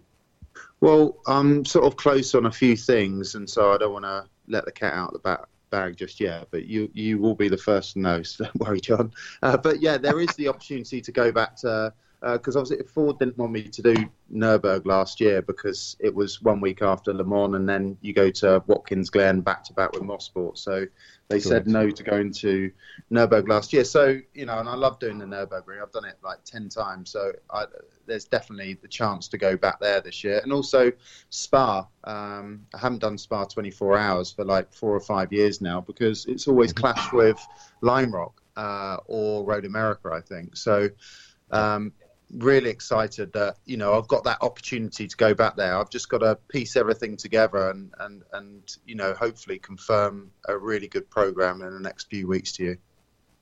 I love the fact that you're looking at this as a positive, Rich. We wish you all the best, and I'll remind anybody who's listening that Richard Westbrook can save fuel with his pink fluffy slippers on when he needs to, but my goodness, he's got a nice, fast, leaden right foot when he needs to go quickly as well. Rich, I hope you get sorted for a bit more. Thanks for coming on the show and letting us know what's going on so soon after the announcement. And I hope you get sorted because I really enjoy sitting after races, having a chat with you in airline lounges. It's never time wasted, mate. So good luck, and hopefully we'll see you across the pond. I'll be out there a lot this year. Don't you worry. So I'll be out there, so you won't keep me down.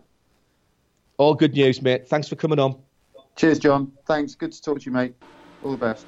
Now, what we were going to do next was the third first round game of Play Your Carts Right. Yeah. Because Nick Damon and Johnny Palmer were going to be the contestants. Unfortunately, Johnny Palmer not with us at all, and Nick Damon in Istanbul. So We'll have to delay that until a future show. I presume Johnny Palmer's in Istanbul as well, or we're right up the Swanee for the weekend. Well, they were on the same plane, so hopefully. Did Johnny make it to the bus? Nick? I'm sorry? I was looking... you were talking about Johnny? You're looking out the window. Have you seen Johnny Palmer in Istanbul? Yes, we had our breakfast together. Excellent. Oh, good. Excellent stuff. So instead, shall we do a bit of two-wheel news? We're going to move on to two wheels now because you were talking to a MotoGP big man the other day. This morning, on the way to the booth. There's actually, we'll be able to do, Nick, once you get here, you'll be able to do some insightful two-wheeled themed interviews because Mick Doohan's here supporting his son who's in the F3, Jack, and Davide Brivio is here. And you know who he is, don't you? Yes, I do. Mainly because I recognise the name, couldn't put it, and I'll be honest with you actually did tell me. I thought, who is he? Is he a team manager for some of the teams? But yes, he's team manager for Suzuki. I went, oh yeah, Suzuki team manager. And he said to me, I'd like one, but it's not essential. What was he talking about? One of the Marquez brothers. No? I'd like both of them, is in fact. No, I'd like one, not the other. Very good. Does he want the one who's getting bored or the one who's going to be Rookie of the Year? I don't know if he's getting bored. We'll be hearing from Alex Marquez a little bit later on. Oh, good. Really? Oh, excellent. It wasn't a bad year for Suzuki's. I was saying to Davide earlier on, and I think he was a bit shocked actually that I knew anything about anything other than cars. It was Max Pappas who introduced us, and we were talking about endurance racing. And once I realised who I was talking to, we started talking about bikes a bit. And they got a couple of wins last year with Alex Rins, and that's the first time in nearly 2 decades that they've had 2 wins in a year. But what we started talking about, what he would like, but he doesn't think it's essential, is a satellite team.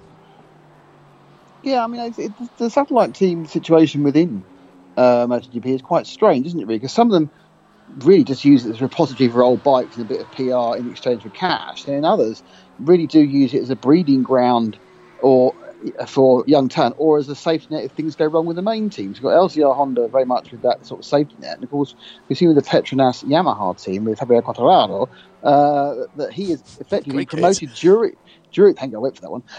He'd been promoted during the season into an absolute full-on works bike level with Viñales and Rossi. So, and certainly I think when KTM had their satellite team for the first time, they've needed it because they wanted more bikes on the road. So it's surprising that as a beginning team, they've only been 6-7 years, but they just think this is their first year as not being a claiming team. Actually, they've not had that extra development, which you get from having 2 more bikes on the road. There's two ways to look at it. And this is what we were talking about this morning. And I mean, it's been well documented that they've talked about it for some time. But obviously, on the plus side, you get more data. And if you've got a couple of sessions that are not quite dry or not quite wet, you can get more data. No doubt about that. And that means you can speed up your development. And as he said, you'll tend to find problems quicker. But what he said, which I thought was quite interesting, is it can be a bit of a distraction. Suzuki only have the factory team to look after, and therefore they are very focused. And I can see what he's getting at there, and I can see why he says he'd like one, but it's not essential. No, ultimately, that just means they haven't found the right people to run the satellite team. Because good point. The whole point about it is it shouldn't be a distraction. I'm pretty certain that a factory which can make 2 bikes a year can make 4. I know it's not 2. The extra bikes, especially when they're going to start with the basic bikes they already had, last year's bikes, and take things around them. It's finding these. And the thing to remember is that being a good quality reserve team effectively has strengthened itself. Hence, the reason Tech2R moved from being the Yamaha satellite team to the KTM team. They didn't move because Yamaha didn't want it anymore. They moved because KTM offered them to shed more cash to be their satellite team. So if you're actually functionally quite good at it, shock horror. There actually might be money to be made, John. Yes, yeah. There's a business proposition there as well. Pretty quiet time of the year for MotoGP. Lots of plans going on ahead of the first test, which is not that far away now, actually. On the subject of testing. Go ahead. Who's going to come out of retirement to do some testing? It's not Casey. It's not Casey Stoner because he's really I know Casey Stoner had some. It's not him. He's suffering from a debilitating illness at the moment. He's got a kind of a sort of weird kind of chronic fatigue syndrome at the moment, which is very unfortunate for him. So you have to tell me who it is. Who is it? Is it Danny Pedrosa? It's Jorge Lorenzo. Danny Pedrosa did it last year. He retired 4 weeks. Nick, when Danny Pedrosa obviously spent his retirement last year testing for for KTM. KTM, was it? Yep. Yeah. Jorge Lorenzo has been linked to the test driver role at Yamaha. Right. Oh, wow. Okay. Seems unlikely, but who knows what can happen in these weird worlds. Indeed. Happy birthday for a couple of days ago to Lewis Hamilton. Iker Lecuona, who has had his nasty operation for that sort of chronic carpal tunnel syndrome today, I read. Talking about KTM riders. And so he starts his recovery right now. First race is in Losail in March, so testing starting fairly shortly, I would have thought, for most people. What's been going on, Tim? What have you got for us? Very little, but the lovely people at Repsol have sent me an interview with Alex Marquez, so let's listen to what he had to say about joining the team and wearing those famous Repsol colours. Dream come true. It's like this. It's like an honor to have these colours on and to have this T-shirt on.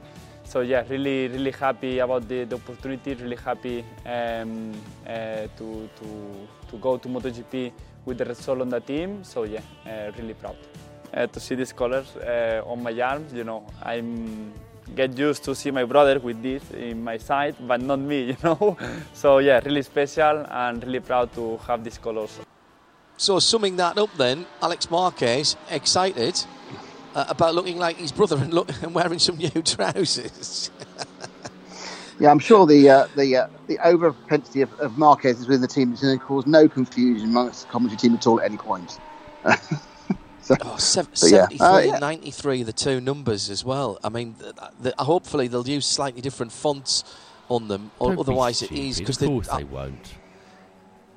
Well, you can in MotoGP. Yeah. Your font style is part of your brand, Nick, isn't it? But the helmet colours are similar, and their leather's obviously going to be identical. So there's got to be something that'll set them apart. Do you remember back in the sort of turn of the 2000s when McLaren was sponsored by the silver, when they were the Silver Arrows, and sponsored by a cigarette company which was one of the directions of the compass? Yes. They tried for a while being another direction of the compass, and they were told off for doing that. So in the end, they just put the drivers' names on the side pods, Mika and David, in the style and the font of said cigarette company. Well, surely can't they just change Repsol into Alex and Mark massively down the side so you can work out who the hell it is? That's a great idea. That is a great idea. Not quite enough letters for Repsol, though, but I see what you're saying. Yeah. Well, I did have David and not Dave for that one, man. No, yeah, that's very good. Very. Sorry. Do you think Ron Dennis would have used Dave on the side of his car? Well, I was thinking because it had the same amount of letters. Yes, same amount of letters as the sponsor. Not the point. You're not going to have a common shortening on the side of a McLaren. Not with Mr. R. Dennis involved. That would have been suboptimal in the extreme. Absolutely. That's your motorcycle news for now. We'll get across everything as the season gets a little bit closer. sports cars here this weekend, GT racing, and a bit of news coming in from Daytona at the Raw last weekend, the Raw before the Rolex 24. And if you haven't heard Shay's programmes, very well worth listening to. We'll do a proper roundup on next week's show. We've got Krillsy on, mentioned that earlier. We'll grab Gearbox Girl as well, Shay Adam, to round up some of the American news. She's another Paul of those Dallalana, people who wasn't prepared to get up early to do this show. I don't know, the commitment of some Paul people. Dallalana ruled out of the Rolex 24 Daytona. Did he have a skiing accident? Did I read that? He did. He did have a skiing-related injury. He's one. So a bit more Aston Martin. What, a skiing-related injury? That's how you dropped a yogurt on your foot. My other shoulder. No, I dislocated my other shoulder skiing. That sounds really, really exciting. I tell you, I fell over in the ski queue. I fell over in the queue for the lifts. Yeah. And dislocated my shoulder. Unfortunately, it was lift halfway up, and I had to ski down in a caboose thing, and that was bloody painful, the bottom half of the run. The very first time I went skiing, which was 2000, with the guys that I was about to go and work for and with at RML, I was learning how to ski, and so I did a few lessons and then sort of was okay, and was skiing down to a restaurant with the much missed Fast David Leslie, when he caught a ski tip on a piece of very hard frozen horse poo. Oh, lovely. Which sent him A over T. No, seriously, sent him A over T, dislocating his shoulder, and he managed to get down the mountain, and then we had to take him to a doctor and then subsequently get him flown home early. He wouldn't even let me drive him to the doctor, despite the fact he had a dislocated shoulder. He was tough.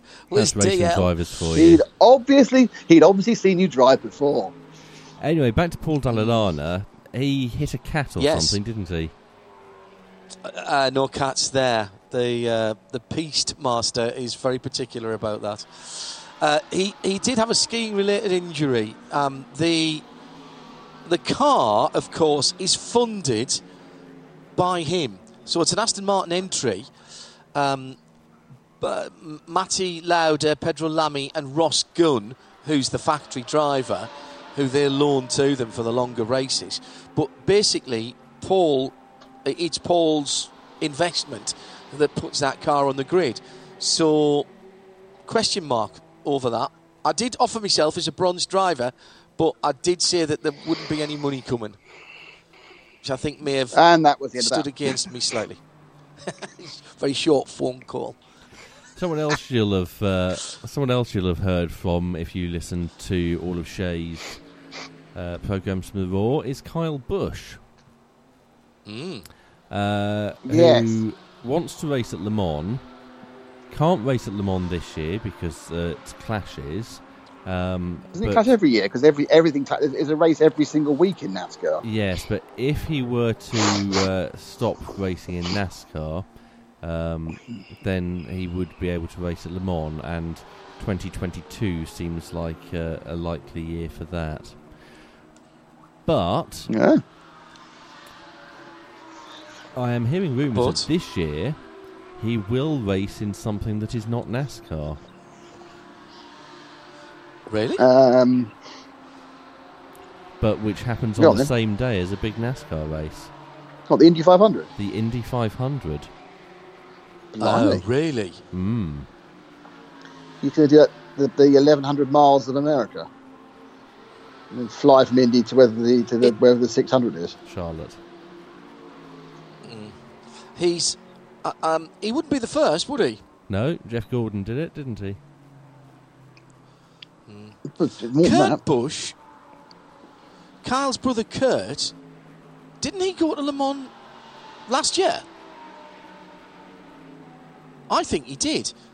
I was just thinking, I'm sure Busch was at Le Mans last year, just gone. It rings no bells with me, but then it was a very forgettable year last year for Le Mans, race-wise. I think he went as a guest of Chip Ganassi. Oh, he wasn't racing. But I'm certain that was Kurt. He wasn't racing? Kurt, yes, and he was there as a guest of Chip Ganassi, and said that he also wants to race it one day. Oh, the Bush brothers at Le Mans. Who was who would have been the last NASCAR connected driver then? Montoya? To be at Le Mans, Nick? No, I think Le Mans. When was Montoya at Le Mans most recently? A couple of years ago, wasn't it? I don't know. There's Michael Waltrip was there. The guys in the top flight, yeah.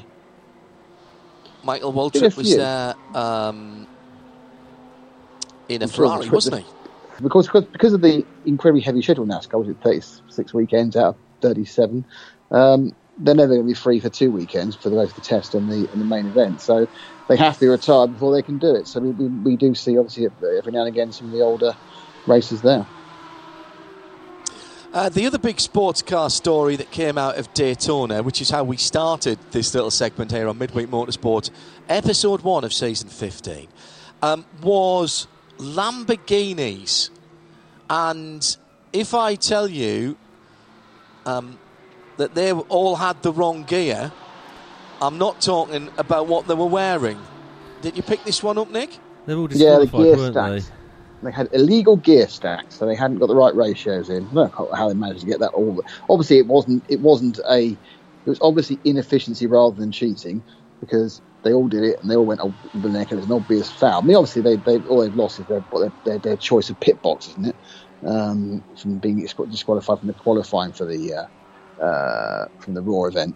But it was all bar one of them. So they managed to get right on one of them then. So the other I think. So it was the GTDs, and 5 of 6. So that was GRT Grasser Racing, the ironically named Gear Racing powered by GRT Grasser, Magnus GRT, and PPM. That didn't have the IMSA specific gears. So is it actually? Is it just like a set of, is it a set of gears like with an IMSA stamp, or are they actually different from the ratio stack that's normally in, or is it just they need to have whatever the gearbox equivalent of a seal is on them? IMSA mandate as part of the balance of performance Daytona specific gearing. Okay. And what they were using were the gear package that is normal season races. So they weren't illegal, they weren't not homologated, they weren't... In fact, they were probably doing themselves down, to be honest. I think PPM was the best qualifier of them. They'd finished 4th. Yeah, that's right. Sorry, just looked that up now. The GRT car was 10th. The Gear GRT car was... GRT was 9th. 10th was Gear. Magnus was 16th. And the only Lamborghini not affected was the Paul Miller Racing entry, championship winners a couple of seasons ago, and now with their championship winning drivers reunited, of course, in that car. They were promoted up to 10th, and basically that only affects the pit lane garage, the pit lane stall, and the garage locations. Doesn't affect the championship.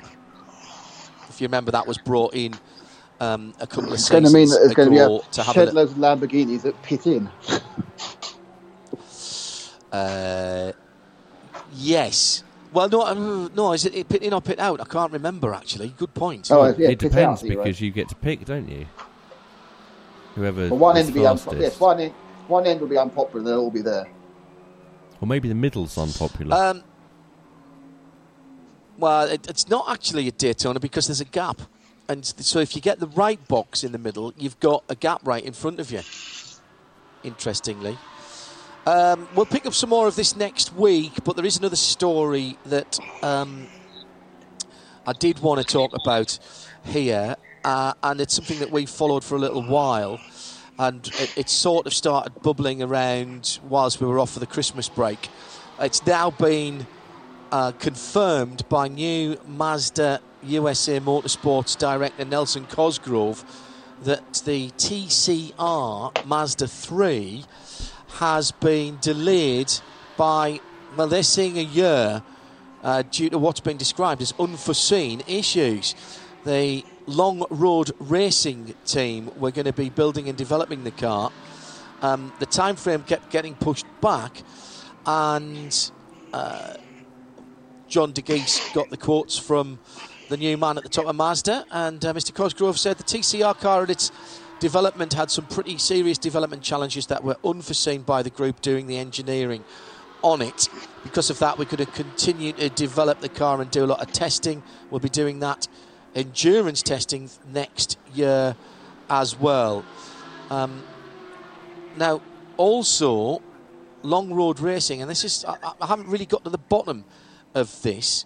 These are the guys who prep the Global Cup cars, develop and build all the Global Cup cars, the MX-5s for Mazda, which I drove a couple of years ago at Road Atlanta. Tom Long and his dad.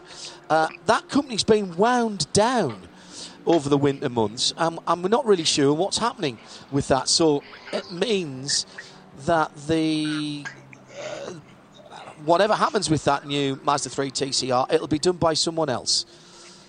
So that's a shame.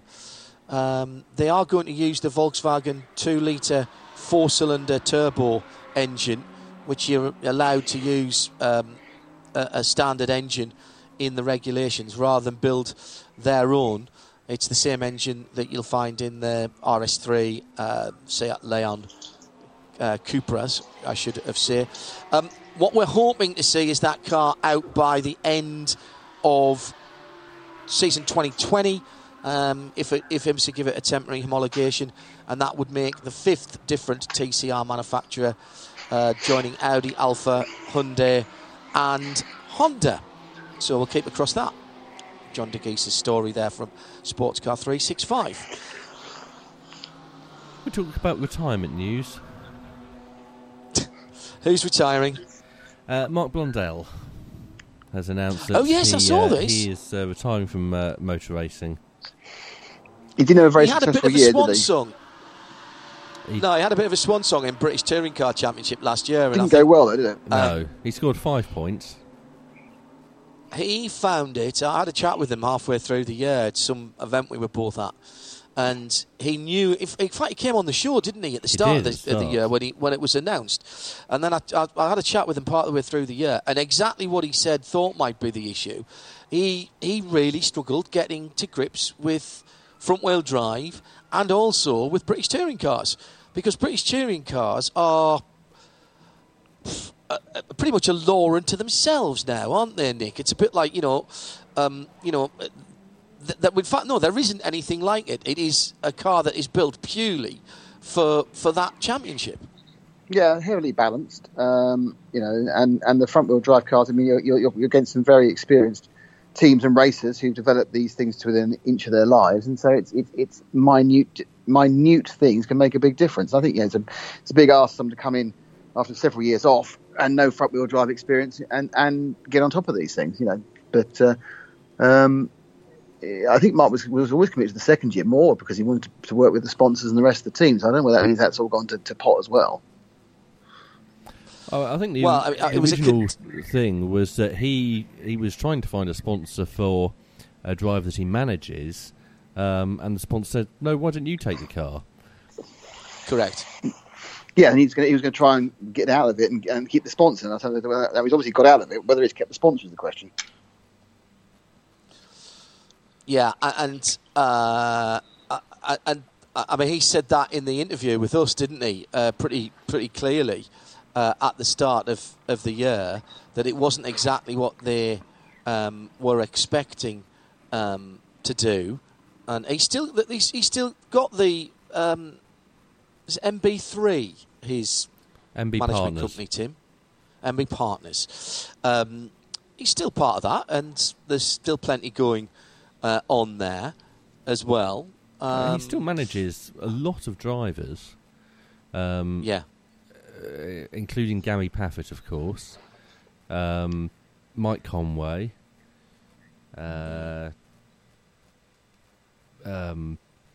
Louis Foster. So the question is, did he keep HP as a sponsor? It was an Audi that he was, an Audi-shaped car that he was driving. It was an Audi. And it was an S3. And the question is, has he kept the sponsorship for next year? Tom Blomqvist, Jordan King, Callum Ilott, also on his books. Cian Jewis. Any news about whether the campaign continues in 2020? Not yet. Not yet, but I'm sure that'll be. We'll have to get Billy back on the show, won't we? Yeah. Shall we get Billy back on the show and find out? Talk about what he's going to do, or what his individual drivers are going to do. We know what a lot of them are doing, because a lot of them are works drivers with long-term deals. Absolutely.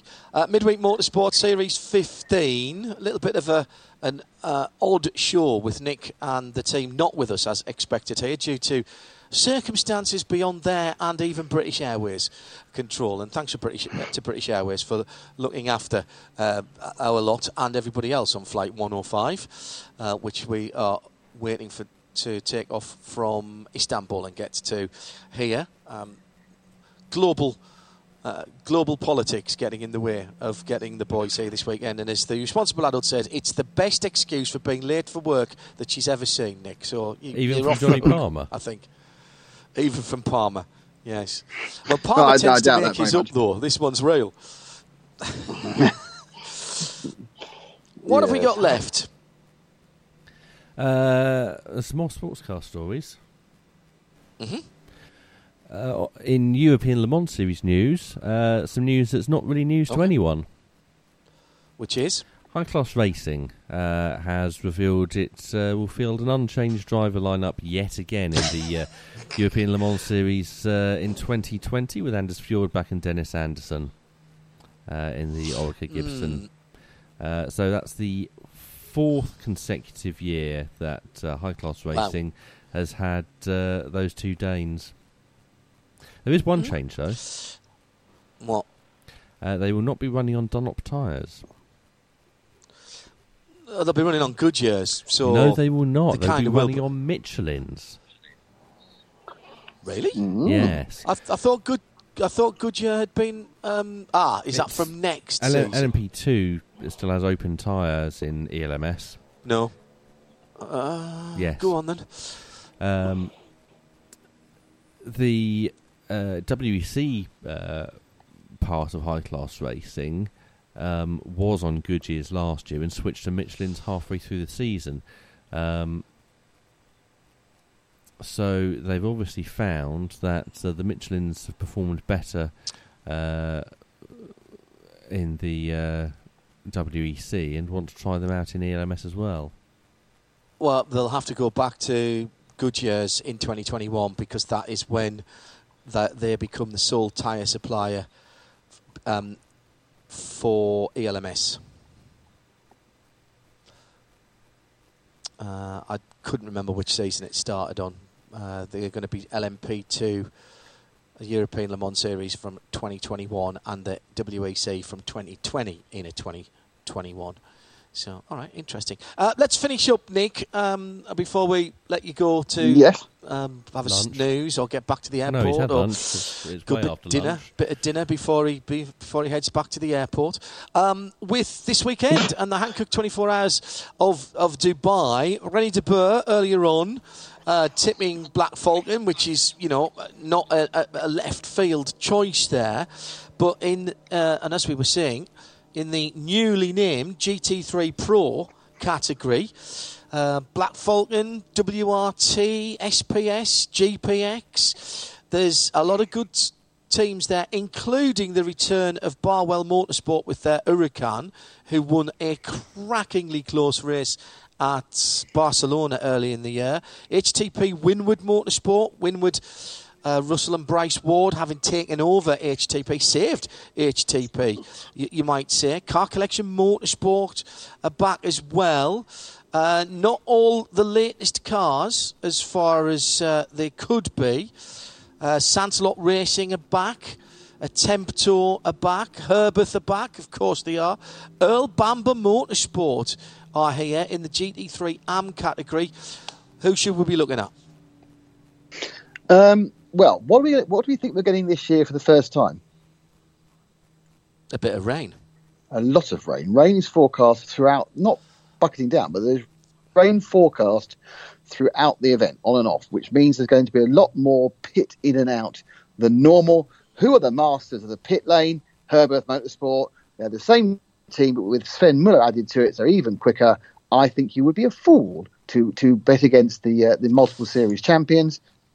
So I am going to put my money on Herbeth Motorsport with my second guess, because I decided to have two, for the second of the Audi WRTs, which is basically the refugees from the Lamborghini team that's been on pole for the last 2 years. Nico Bertolotti and the Nietzschean brothers. The three of them have switched across to Audi, as Mirko is now an Audi team driver. So they are my second bet. So that's my choice of two: the 91 car or I think that WRT car is the 31. I like your thought, and what I'm going to say is, if it is going to be wet, I like your thought for Herbeth for two reasons. One, because of what you said, but also if it's wet, a Porsche in the wet. These are proper Porsches with the engine still behind the back wheels, and traction shouldn't be a problem. So I'm going to add to that as well. Look at the other Porsches. Most of them are in the AM category, though. That's the only thing that I would say that. But GPX Racing are here with Stewie Hall in the car, who's only semi-pro rated, by the way. Jordan Kroger is the other semi-pro, and then the pros Julian Andlauer, who knows how to drive, with Fred Fatien and Dirk Werner as well. So Dirk Werner and Julian Andlauer are the two pros. That's pretty good. And I mentioned the Bamber Motorsport car, Earl Bamber Motorsport car. That's got Tim Muller and Jürgen Hering in it, with Will Bamber, who is normally team manager. He's rated as the semi-pro. They don't have a pro driver in that car. They've got Gerard Lopez and Eric Lux. Eric Lux is a tidy driver.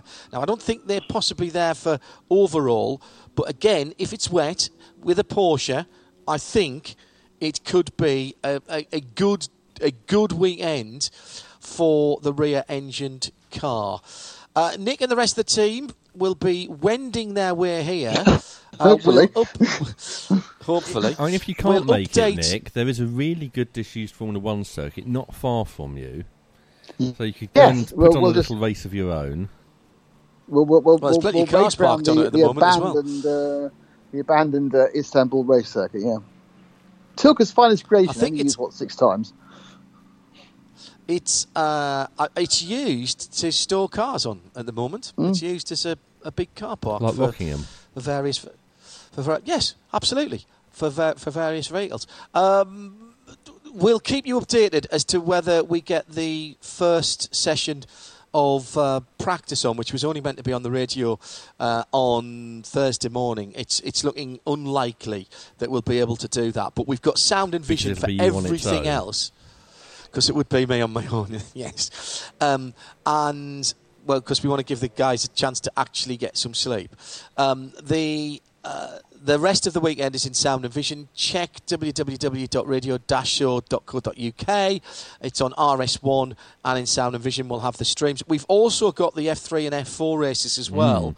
It's the F3 Asian Championship, which is actually very important from a earning super license points point of view. We mentioned it briefly when we were talking about Jamie Chadwick in the first hour. She is one of a number of very well-known drivers taking part in this. You've also got Jake Hughes. You've got Nikita Marzipan, who was a test driver for Racing Point, are they called now, Nick?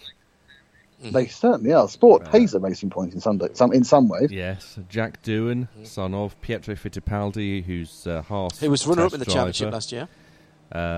You've got Tatiana Calderon. You have many others. Definitely many others. And many more. F4. Now, this is the United Arab Emirates Formula 4 Championship.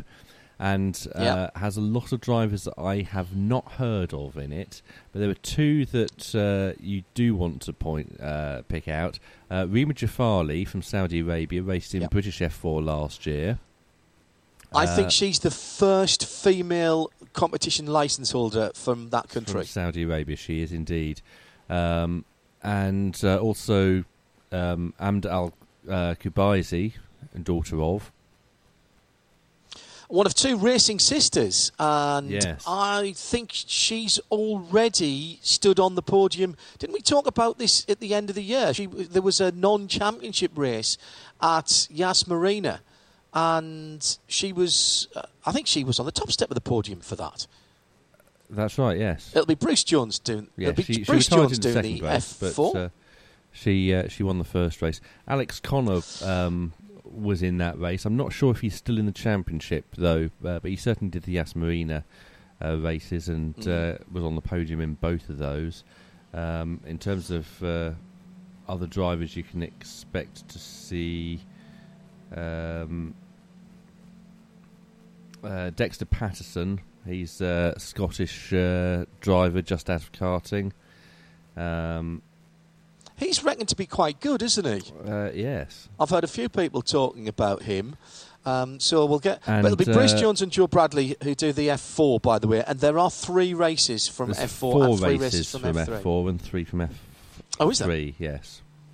Okay. Well, it'll be Bruce and Joe that does F4, and F3, that's going to be me.